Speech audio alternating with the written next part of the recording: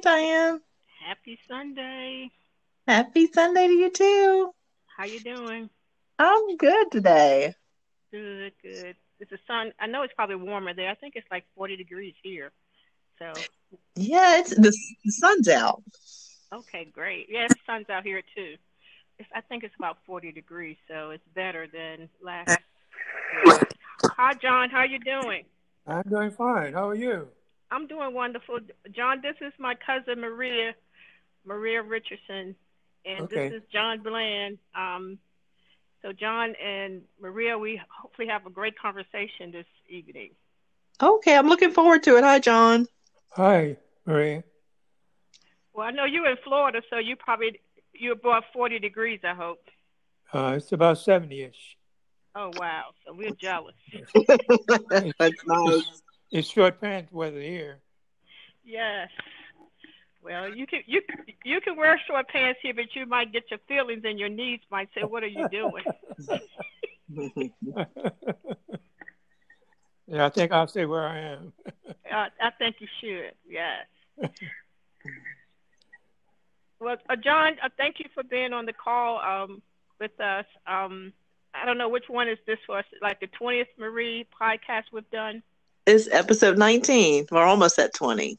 Oh yeah, so episode 19. So my cousin and I would call each other periodically and talk. And so one day we came up, we dropped knowledge on each other. And Right. so we said, why don't we start this podcast and drop knowledge? So when somewhere in the cyberspace, our knowledge would be out there, and when we're gone, it would still be out there for somebody to gain some knowledge that we think that we have that we dropped. Right. So when I heard you on our reunion of our old church in Columbia speak, and I was like, wow, that's what like I kind of know a little bit more about myself just listening to you speak. Hmm. So, John, could you tell me, like, I think you're from Virginia too, aren't you? No, I was born in North Carolina. Oh, North Carolina. Okay. Could Yeah. you tell us a little bit about yourself? Yeah. I remember you're from Danville, Virginia, right? Exactly. Well, I live between Roxborough and South Boston, Virginia, Oh, because you're close. right off Okay. of 501. Right, you're close. Yeah, so we sold my grandfather, because I was on the farm that he operated. We sold tobacco at Danville just about Mhm. every year. Wow. I was born in Baltimore and moved to North Carolina in August of 1939, just a short time before I was 10.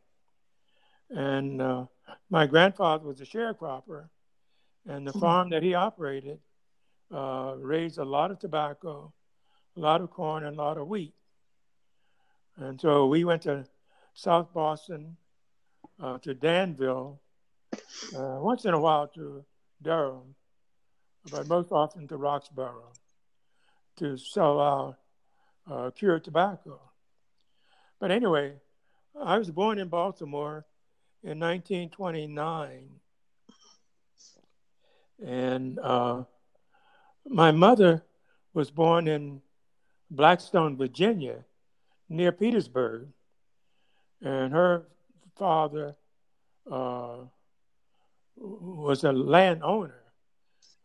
His father was born in slavery, and but they came out of the Reconstruction uh, with land that belonged to them, but they were peanut farmers.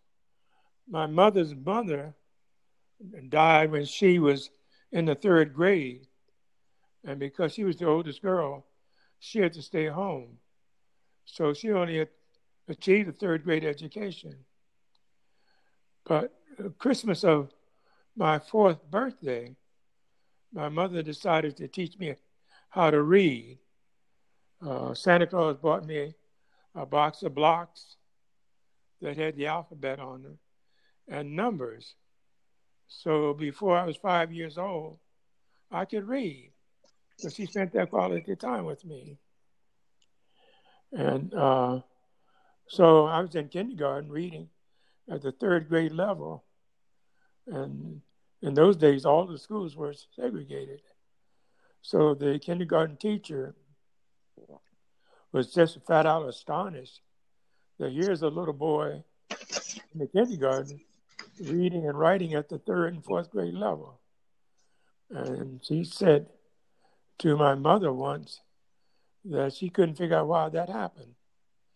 And my mother, being a very shy woman, she never told her that she was the cause of not being able to read. Mm-hmm. But in any event, what happened was my father was a steel mill worker, and he allowed his alcohol and his job get in the way of his marriage. And he wound up raising, there were 5 of us. I'm the oldest of 5. I have 3 brothers, and the youngest was a girl. So my mother took the daughter and raised her daughter. And my father had raised the 4 boys. And we left Baltimore and went back to live with his father in North Carolina. I finished high school there in Roxborough at age 17. And made it clear to my grandfather that farming was not my interest. And I moved back to Baltimore, worked for a year, and then enlisted in the military and was stationed in Hawaii during the Korean War from shortly after Thanksgiving in 1948. And I went back stateside in April of 1952. And I was one of the first black flight attendants in the Air Force in the summer of 1949. Was trained by senior flight attendants with American Airlines who was stationed in Boulder, Colorado. And we were flying from Hawaii to the west coast of the U.S., throughout most of the islands in the Pacific into Japan. So when the Korean War started, we were transferring a lot of military personnel, U.S. personnel, Australian personnel, New Zealand personnel, Canadian personnel to Japan.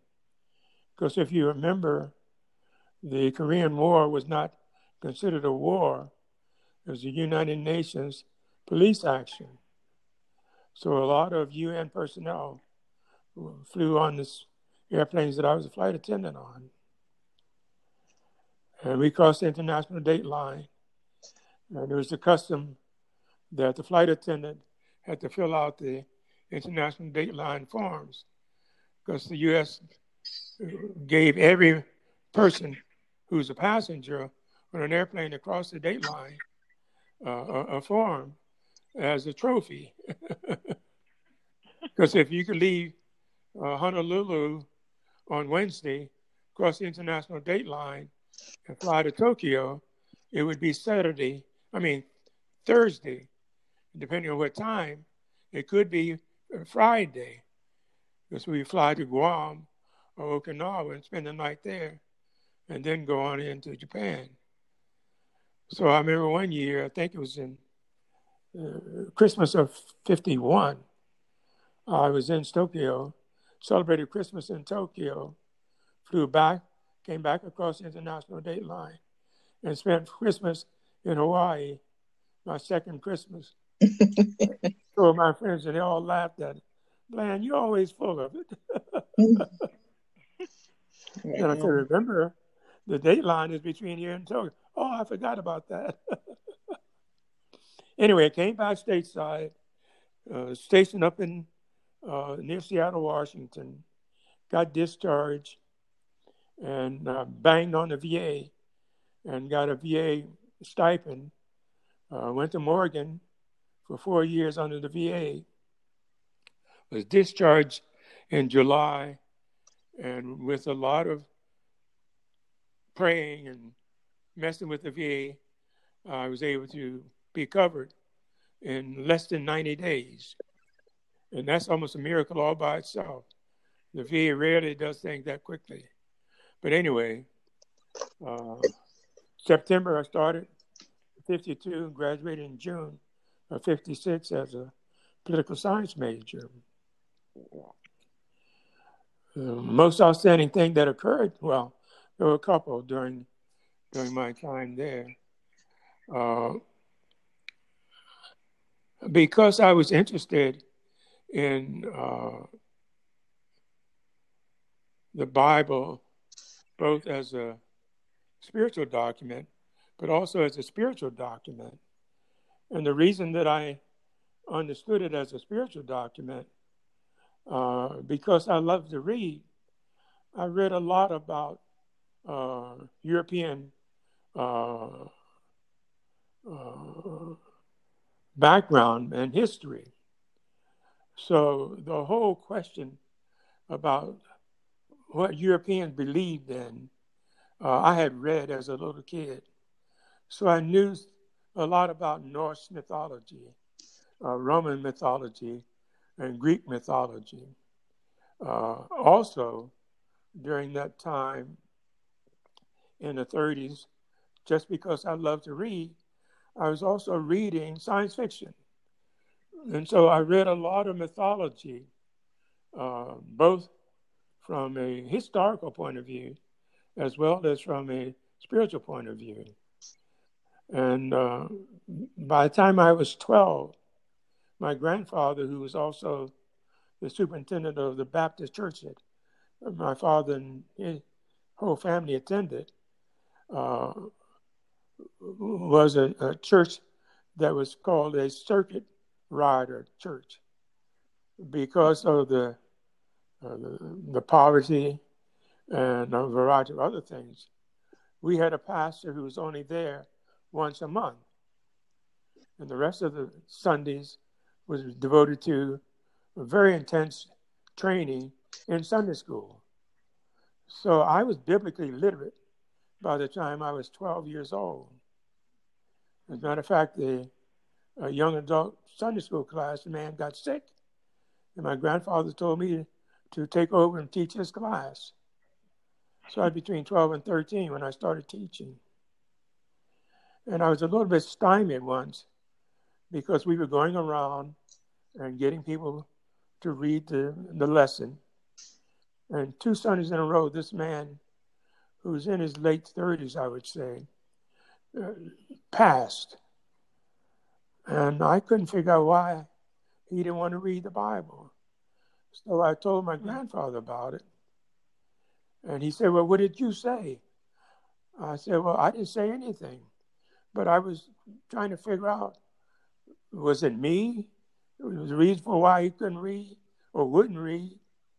It never dawned on me that an adult would not be able to read. And my grandfather said, did anybody else act up in the class? I said, no, sir. He said, well, he passed it on because he can't read.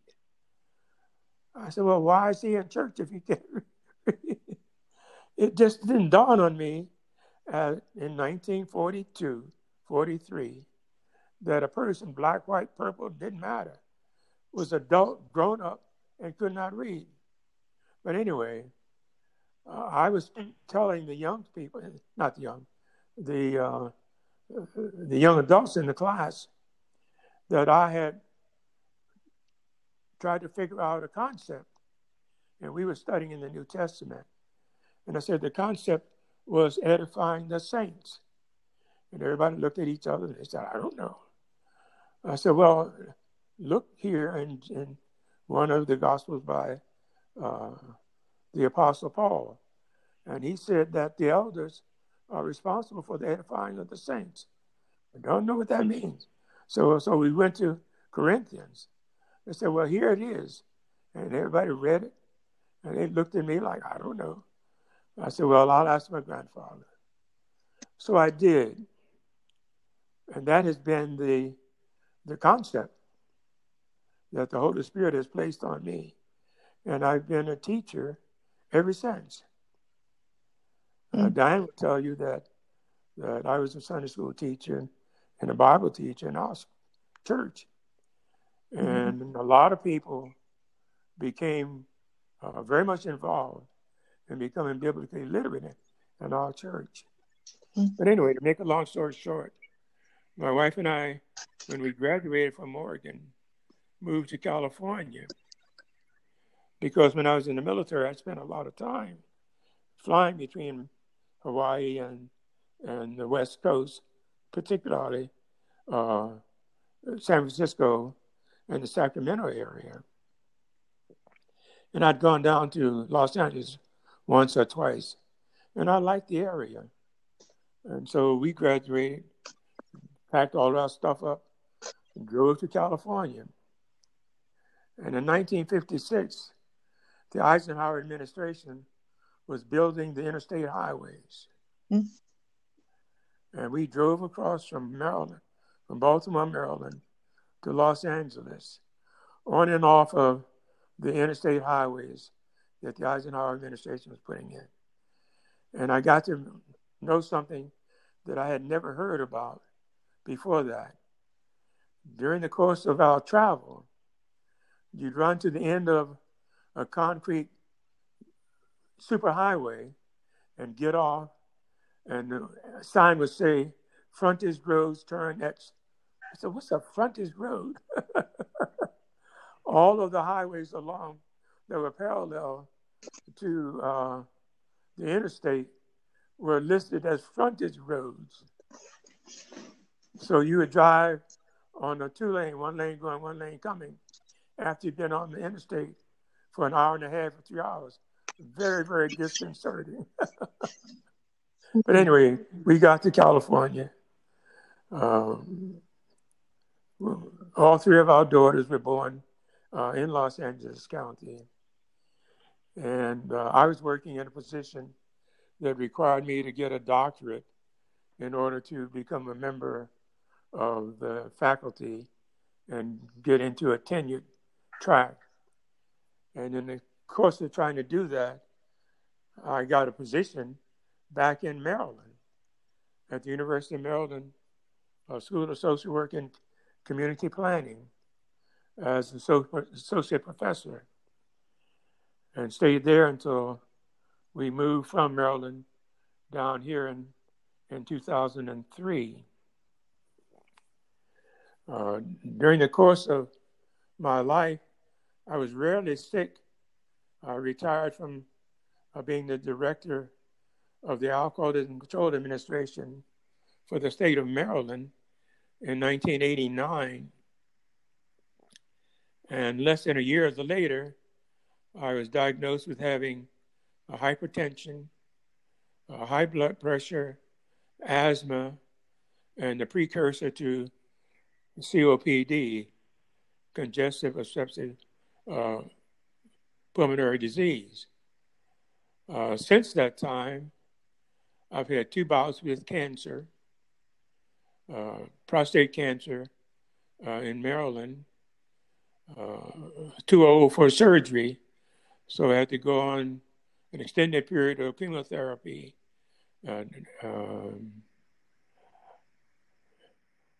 60 plus radioactive seeds were implanted, and another bout of treatment. And so I've been cancer survivor since 2001. In 2010, I had another bout of cancer, colon cancer, almost a golf ball sized tumor removed, and a little more than 12 inches of intestine. And I've been cancer-free since June of 2010. Because of that, one other thing, I was always aware that in order to make sense for me, that I was required by that equation to rely on the Holy Spirit. Even as a young person, I was traumatized by the breakup of my mother and father and our family in 1939 and experienced an epiphany where spiritually I was informed as a 9-year-old to not worry, that you will overcome this, you will get out of it. And so I had that as a background, and all of the condition that I just listed, none of them did I experience any pain. And the doctor said, Mr. Bland, we don't understand that you came out of ether at an earlier period for a person your age. And you have a reaction to the pain medicine. And I said, yes. I was 7 years old, and I had a hiatal hernia bilaterally. In other words, I mean, the repair for my hernia at 7 years old was surgically done on both sides of my groin. And I was not able to walk because in those days, post-operative, you were in a cast from your waist down to just below your knees. And they told me when I came out of the surgery that it would be very, very itchy, but you can't access it because you have to stay in the cast for 30 to 40 days. So one of the nurses took pity on me and gave me a tongue depressor. In those days, they were about almost 12 inches long. And I could use the tongue depressor to at least, you couldn't scratch it because the stitches would come out. Well, after about 10 days in a cast, your body odor is terrible. Mm-hmm. So the nurse would take a vinegar stick and give me a forbidden wash, and I would use it to scratch. Anyway, when I came out of the surgery, they do a puncture about 6 inches away from the surgical site in order to drain the blood out. And it comes out in a ball that looks like, how do I put it? Anybody ever baste a turkey and you take the fluid up, the end of it's got a ball on the end? Mm-hmm. Yeah. About that size. Mm-hmm. And it was removed Wow. every day because it would fill up with blood. Now, the problem I had was that I didn't really need the pain medicine. They gave it to me anyway, and it made me crazy. I was literally psychotic, out of my head. Mm-hmm. And they said, oh, you're reacting to it. They took me off and gave me another one. It was worse. The clock in my room looked like a dolly clock. The bed felt like a boat that was rocking back and forth. They took me off of that, said, okay, Mr. Blaine, all we got left is Tylenol. I said, give it to me. And so what I'm saying is that for some curious reason, I have a high pain quotient. But what it did, though, was to facilitate the gift of being sensitive to the pain of others. Mm-hmm. So the Holy Spirit has helped me to not only exercise the spiritual gift of teaching, but also to be sensitive to others. My professional training is as a clinical professional social worker. I got my master's in social work, psychiatric social work, in June of 1960. And in February 1962, I started my career as a clinical social worker in a psychiatric VA hospital, not too far from where I lived in California. So I've been a clinician, psychotherapist all of my life, and spiritually a teacher. And I have run men's groups since I started working, became a member of a United Methodist Church in Southern California in the fall of 1960. And so I've been, and until we moved down to Florida, was a United Methodist until we moved, and then came down here. Martin Luther King Community Church. And then we moved here, we went back to the Methodist Church. But the point I wanted to make and why I'm telling you is that I've always been sensitive to the work of the Holy Spirit with the first century church. What we tried to do with Martin Luther King was to truly make it a community-based church. Now, why was that important for me? Well, the third strain in my training by the Holy Spirit was that I became somewhat of an expert in race relations and diversity training. As a Protestant, I was asked by Associated Catholic Charities in Baltimore, Maryland, to come on as a member of their board, the first Black man to become a member of the Board of Catholic Charities as a Protestant. Worked directly with Cardinal Lawrence Sheehan for 3.5 years. Before that, I had a contract with North American Rockwell, and they were building the Atlas rocket that was used by NASA.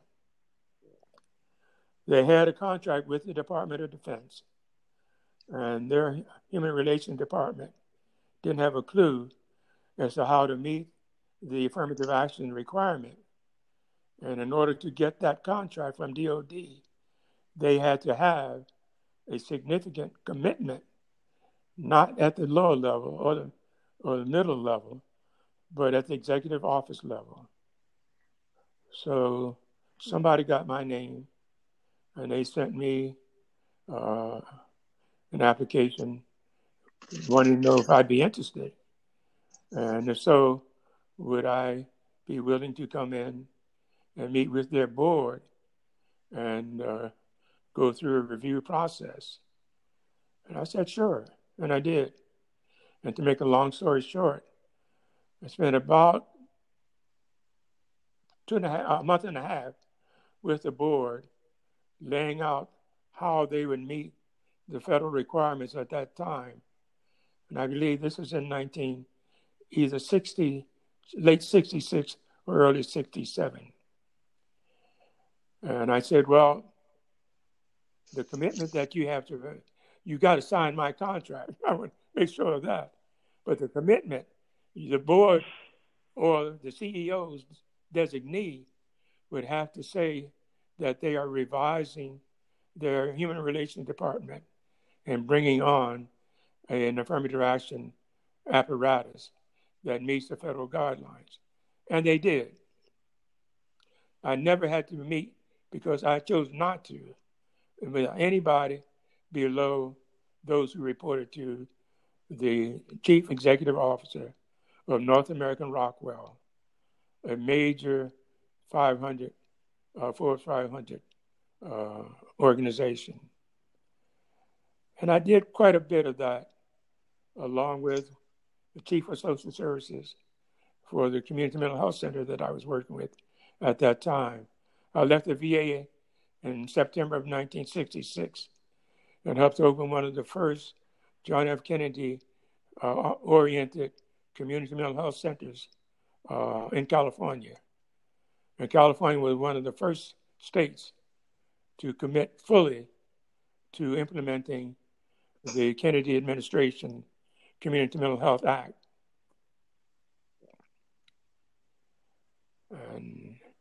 And I've been involved in stuff similar to that.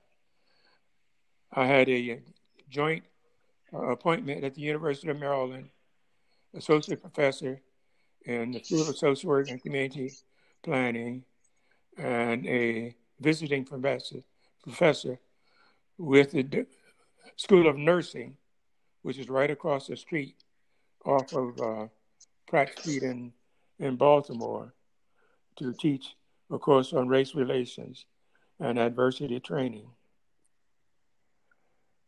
And then the men that I worked with at Martin Luther King became the beneficiaries of my knowledge in race relations and the responsibility of the elders in the Judeo-Christian mindset. I had a cardiac valve replaced, the aortic valve, and that's why I'm in assisted living. The replacement was done this week, 2 years ago. And at that time, if the surgery was successful, I was given an 80 to 85% chance. If it was marginal, less than 30. And I've been here at age 80 and 91.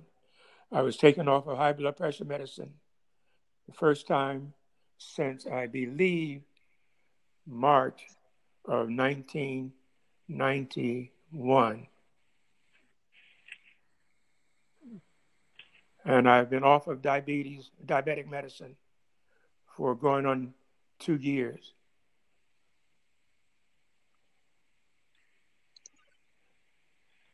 I started gaining weight. I was a pack and a half of Pall Mall cigarette smoke from the year that I enlisted in the military until Thanksgiving of 1963. In 1963, I was wearing a men's size 42 suit. In 1964, I had ballooned up to a size 46, and I started losing weight consciously by the power of the Holy Spirit. I was weighing 252 pounds, wearing a portly, a size 50 portly. This morning I weighed 155 pounds.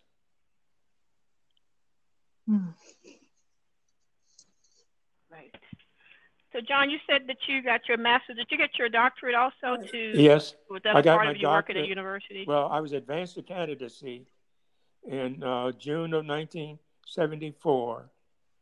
The thesis committee was all in favor and very much excited about my project. And the project was to develop a treatment program principally for women who had substance abuse problems associated with alcohol and other drugs. The cohort had to be over age 55. The independent was to get them out of the criminal justice system and specifically designed to bring them into treatment. Now, why is that a problem? Well, in this culture, law enforcement personnel, local police, highway patrolmen, sheriff officers don't like to write a ticket or put in jail a grandmother or some woman, female, over age 55 who's driving, who has a DUI, a DWI. And what they didn't realize, and what my doctoral dissertation was about, was to get these ladies into treatment, get the widows into treatment, get the widowers into treatment, because one statistic that was incorporated was that many of these individuals weren't really having problems by the alcohol by itself, but they were middle class, and many of them would not only have the alcohol, but they were getting medication for a variety of illnesses and problems. Half a glass of Merlot wine and some of the pills that we take, high blood pressure, etc., exacerbates dizziness, disorientation, etc. So the parallel in that was that if you didn't prevent that, they would fall, break a hip, etc. And many of them would never tell anybody. And many of them did not go through a clinical design detox because generally if they did and the team was treated well, trained well, they would find out and, bring about some intervention. Anyway, to make a long story short, completed all the coursework. Everybody was in agreement because since it was an epidemiologic study, I had to meet the federal requirements. And if you had a epidemiologic study and you did the work and your results were less than 10 per 1,000, 10% of your sample had to show that it met the requirements. I hired Johns Hopkins School of Public Health to do my study, the epidemiologic study. And it came out 12 for females and 13% for females. I had the support of the National Institute on Aging and the support on my parent organization, the National Institute on Alcoholism and Alcohol Abuse. I'm the director now of the Maryland Department of Mental Hygiene, Alcohol Control Administration. President Nixon resigned. President Ford refused to fund any of President Nixon's commitments. So in 1975, when I was due to start the trials, control group and blind study for 4 other treatment centers around the state of Maryland. President Ford said no, and it was defunded. Well, I had a wife and 3 children, and they'd all gotten in the habit of eating 3 meals a day and living in a safe environment. So I was called an all but dissertation. However, and you aren't going to believe the coincidence, the wife of President Gerald Ford's name was Betty Ford. Mm-hmm. Betty Ford had a history. Her injury when she was a young woman, off and on using pain medicine. And by the time she got to middle age, because she's upper class, she was sipping on Merlot, etc., and having a lot of falls. You guys aren't old enough to remember that Gerald Ford was walking up the ramp to an airplane or coming off the ramp and fell down. And fell. Well, nobody knew that his wife had done that 100 times or more. She developed a treatment facility, the Betty Ford Treatment Center in Southern California. And it's called the Betty Ford Addiction Rehabilitation Center. The patients that they treat are the same patients that I would have been treating. Wow. That center was opened in 1975.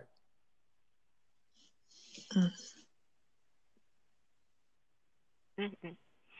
Oh, so John, you mentioned your wife. Your wife was a friend of mine, just like you are, and I tell people this story all the time about your wife.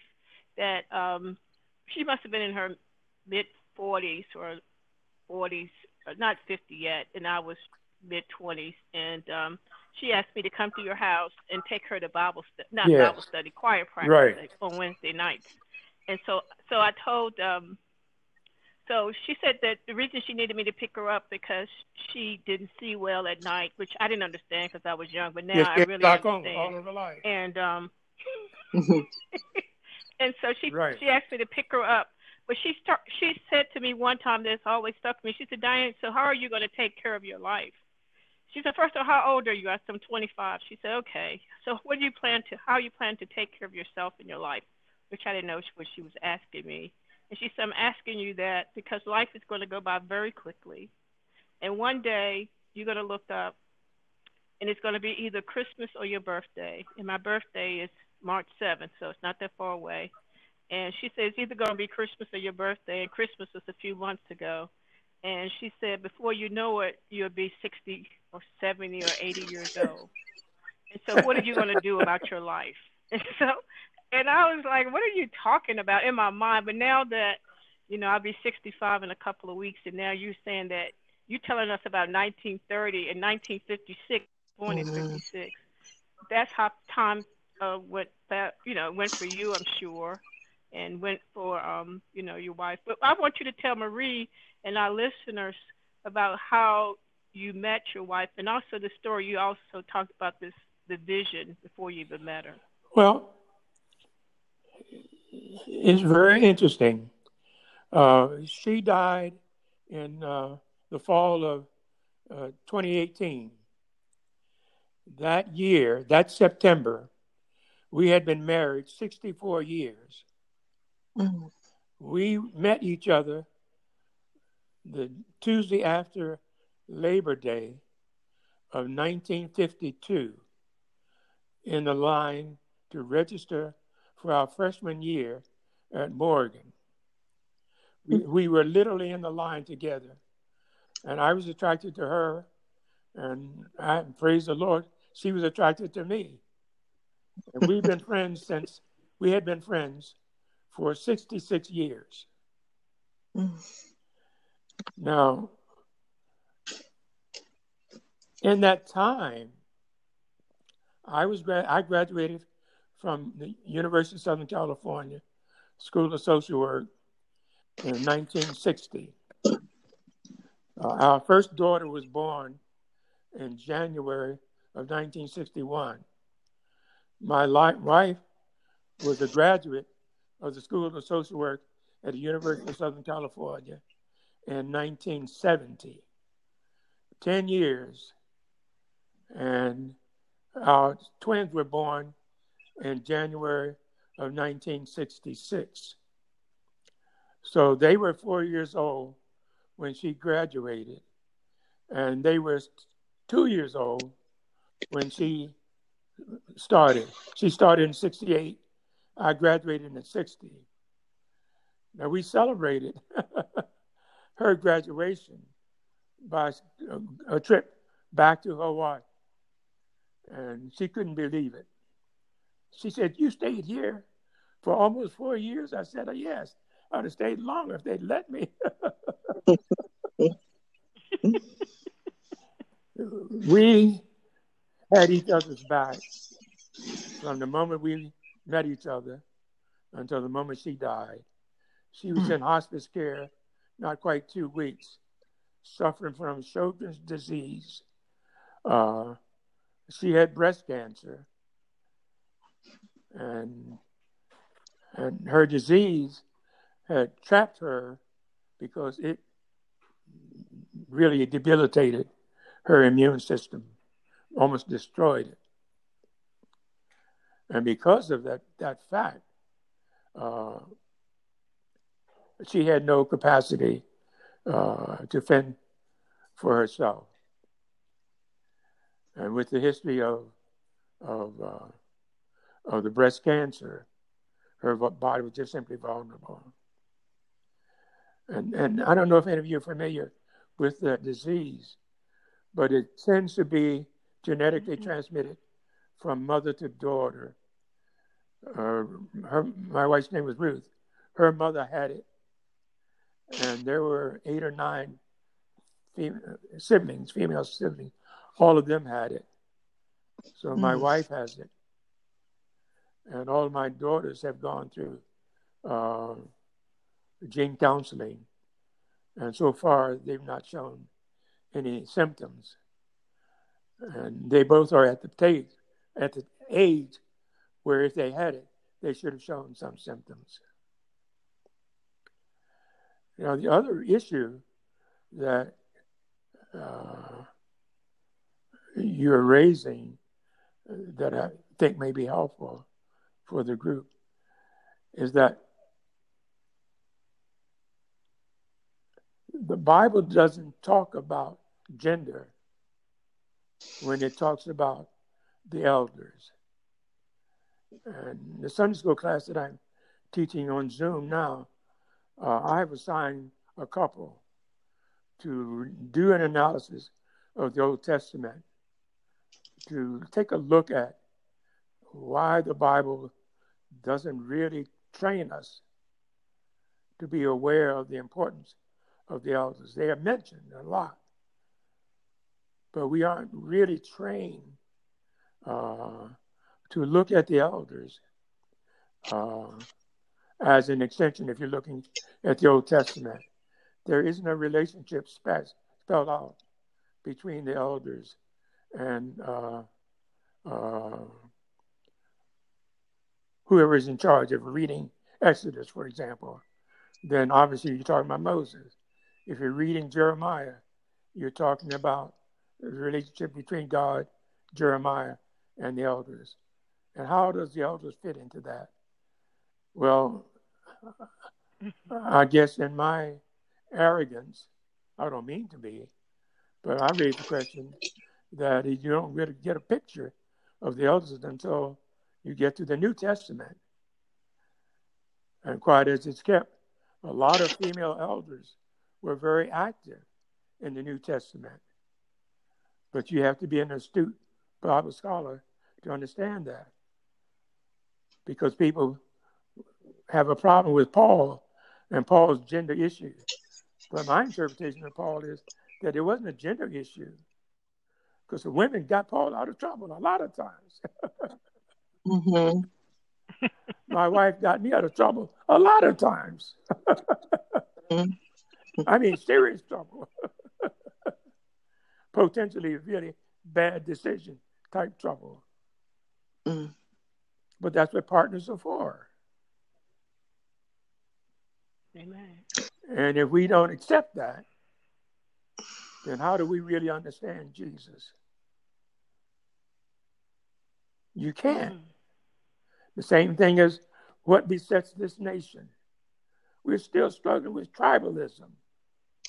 We're still struggling with supremacy. Are you kidding me? What does supremacy have to do with spiritual growth and development? Absolutely nothing.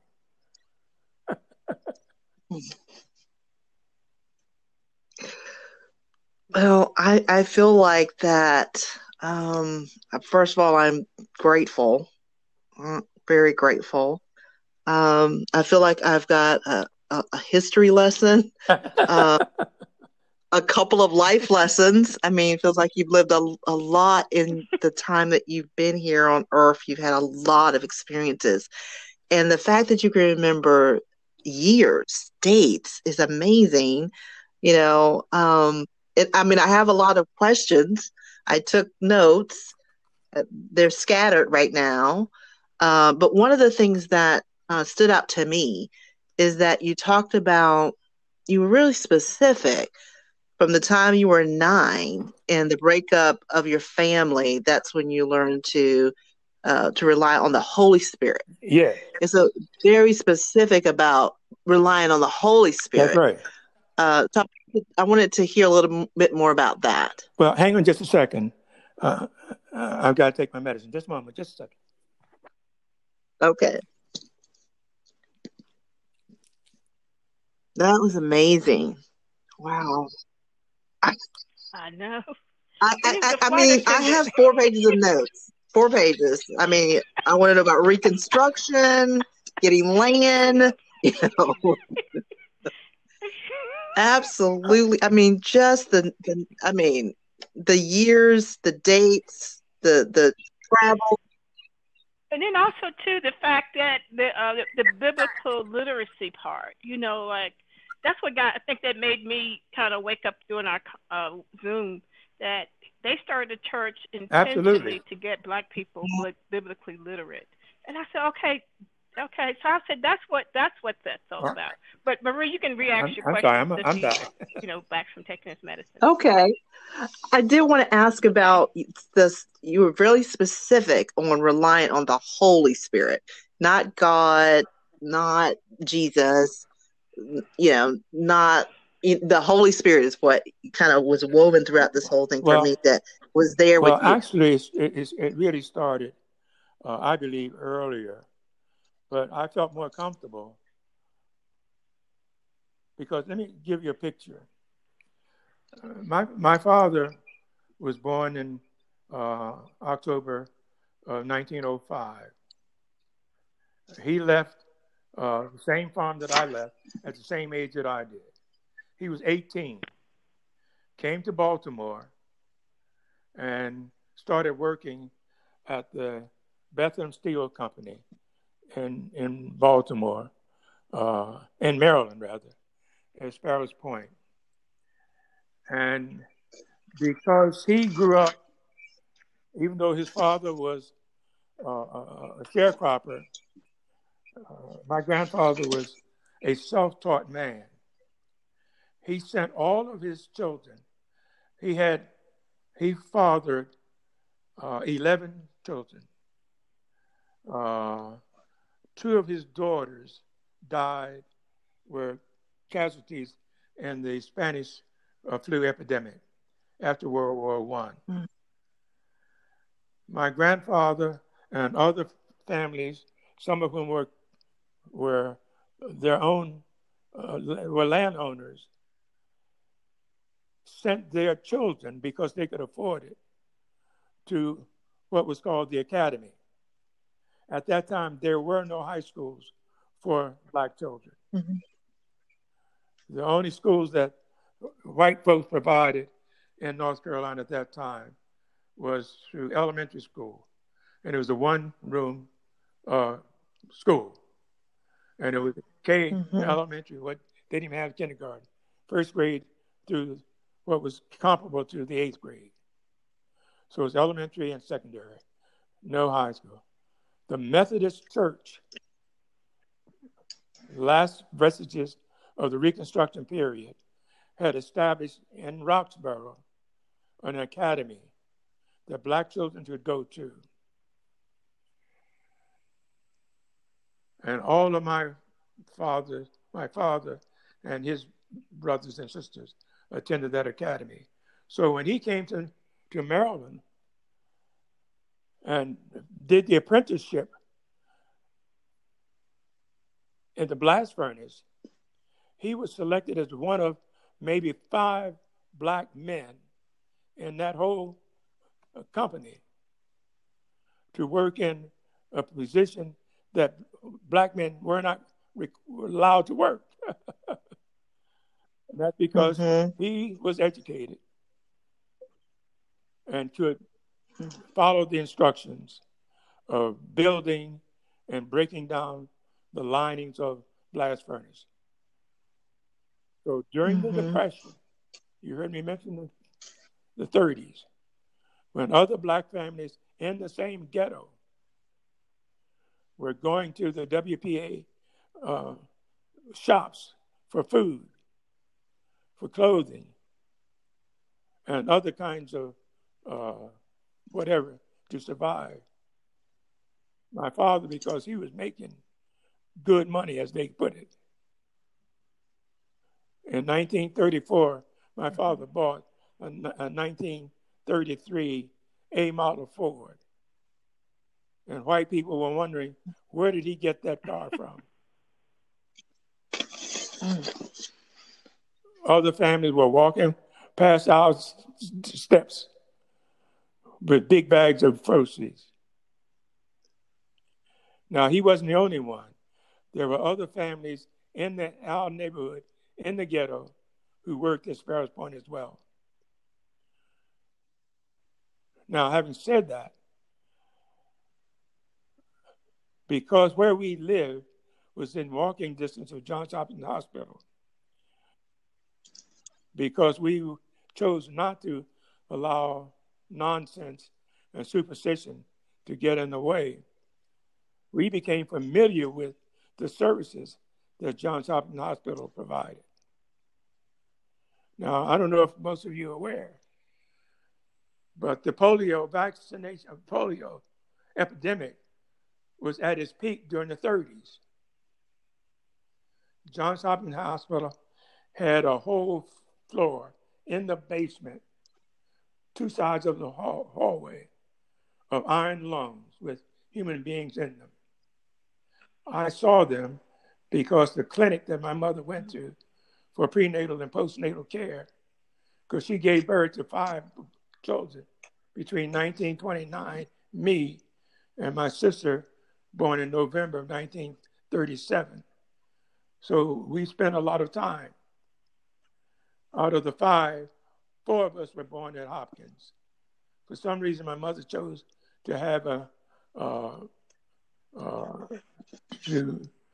her daughter born at home. And part of it had to do with the fact that the midwife that she used was a very close friend of hers at her church. Now, having said all of that, that means that I witnessed human suffering, because most black folks didn't believe, for some reason, that white folks didn't suffer. But there were no black people in a lung on either side of that corridor. And it was a huge bay with all of those white folks in iron lungs during the polio epidemic. At the same time, during some of those winters, black people were dying from tuberculosis. And Hopkins was one of the responsible public health entities to deal with that. If a person was reported, a family member, as having active TB, the house was quarantined. A black wreath or a black banner was placed on the door. You couldn't even sit on the steps. Anybody who went up the step and the beat cop saw it would be placed on quarantine. For Baltimore and Baltimore County, there was only one sanitarium for all of those citizens for treatment of tuberculosis. Now, so all of these things were happening. When I was in the hospital for the surgery, the nurses would always say, "Little boy." My spiritual epiphany, what did the Holy Spirit greet me with? "Little boy." So I knew it was real. Mm-hmm. When that happened, my father had sold all of the furniture, everything. There was nothing in the house. There was one pillow and nothing in the refrigerator and in the icebox. He didn't have a refrigerator. Nothing in the basement, nothing. And he was waiting to get his last payment so that he could buy tickets for himself and his 2 sons to go to North Carolina on a Trailway bus. 2 days. And my brother, I was born in September, not the next year. He was born in January, the year after that. So he was not quite 16 months younger than me. So I had to take care of him and myself for almost 48 hours with nothing. So my father finally got it together, and we had our first meal in the colored section of the Greyhound bus station. And I was reassured it'll be all right. And I've had that reassurance for 81 years since then.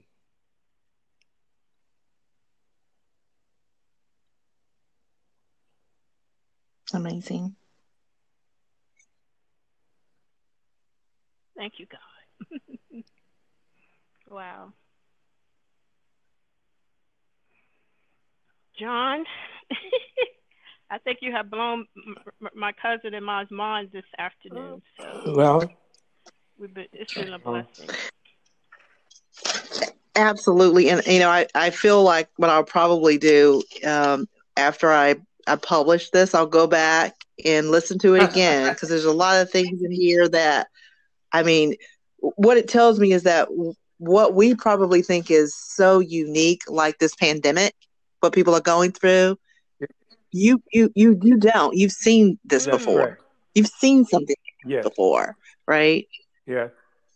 Where I lived in North Carolina, we had typhus and typhoid epidemics every summer. And the public health nurses would come out to the Baptist church or the Methodist church or the AME church, depending on the community, and give the shots. They kept you alive, but boy, it was some kind of painful. Mm-hmm. And, we had to work every day. So although it was painful, wow. If you work on a farm, guess what? That's incidental. No you didn't get a sick day. You didn't get a sick day, huh? That's right. Not PTO today. paid time off. Yeah. If a Baptist family have to work on Sunday, it's serious.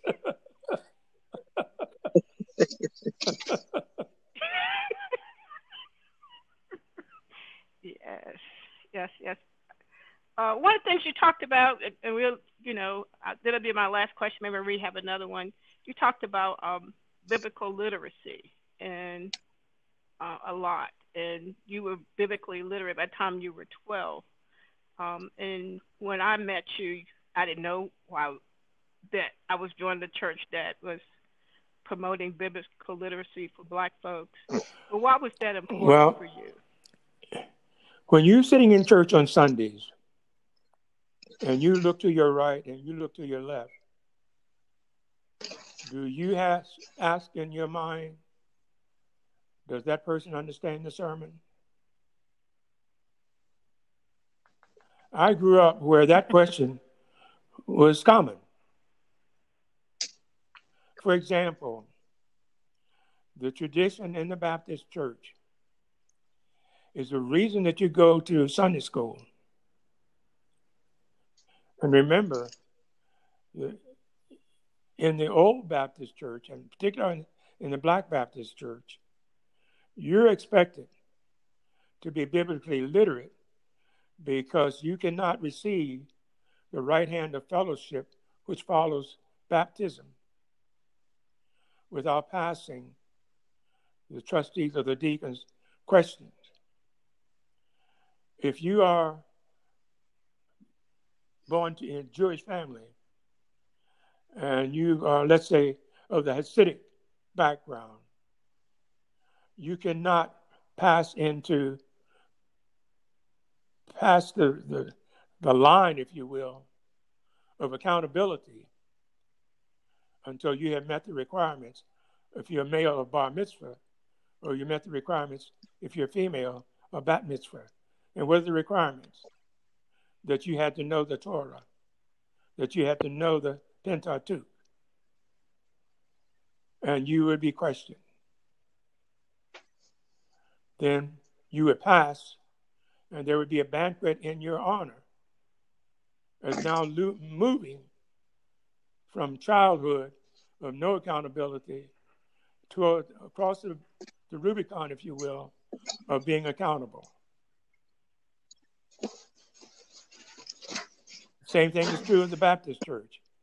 You could not receive First Communion until you demonstrated that you meet the requirements. In the United Methodist Church, you have to go through training. Most times it's between 8 and 12 weeks of training. And then you're baptized.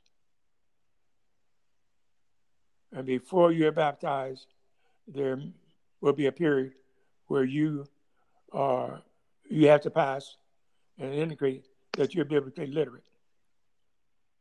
Now, when you look down each side, many churches do not require that. And the question is, do you know whether the person sitting next to you is biblically literate? Now, what does biblically literate mean? Well, in the New Testament, you see the phrase, the Word of God. Does that mean one word? And the answer is no.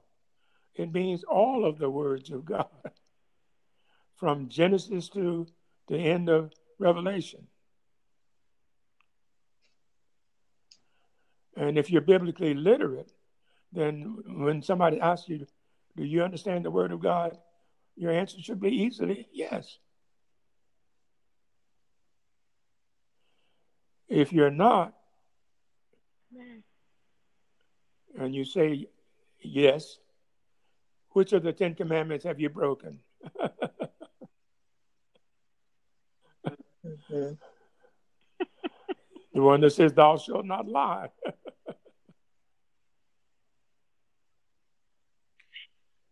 But the reality is that if you know the Word of God, then you almost automatically have opened the door to the power of the Holy Spirit.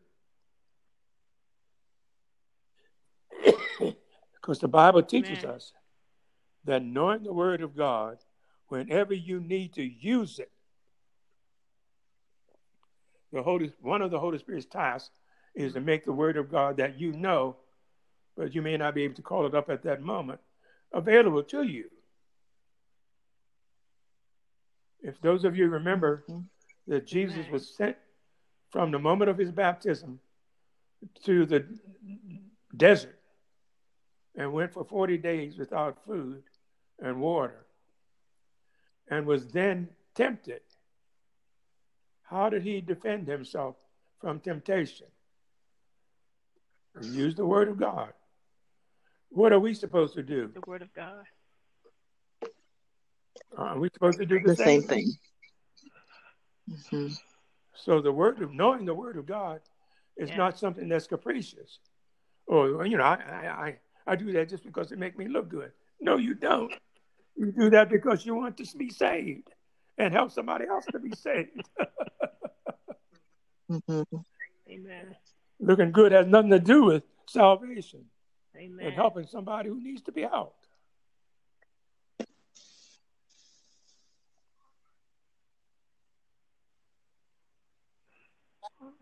Amen.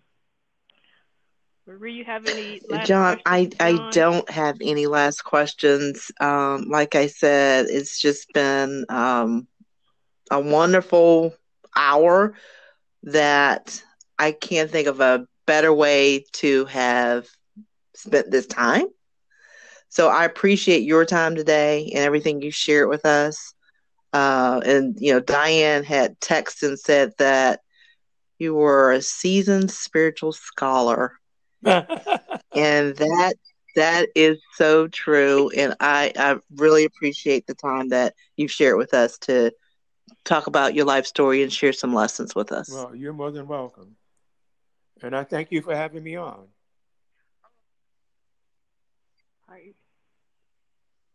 Oh, thank you, John. And it's like Marie, I probably have to go listen to this. We gonna call you Uncle Cousin. Our Uncle elder. Elder Uncle Cousin. So, Elder Uncle Cousin John, we are grateful. We are honored. We are blessed. We are full. You have filled our cups. Well, all praise and all honor goes to the Holy Spirit. Thank you so much for pouring out your knowledge. Absolutely. Hallelujah. You, I agree strong. Yeah, absolutely. Well, God bless you both, my dear cousin Marie and well, you're more than welcome. my You folks elder take uncle care. cousin John You Glenn. too. Bye Thanks a bye. lot. You're welcome.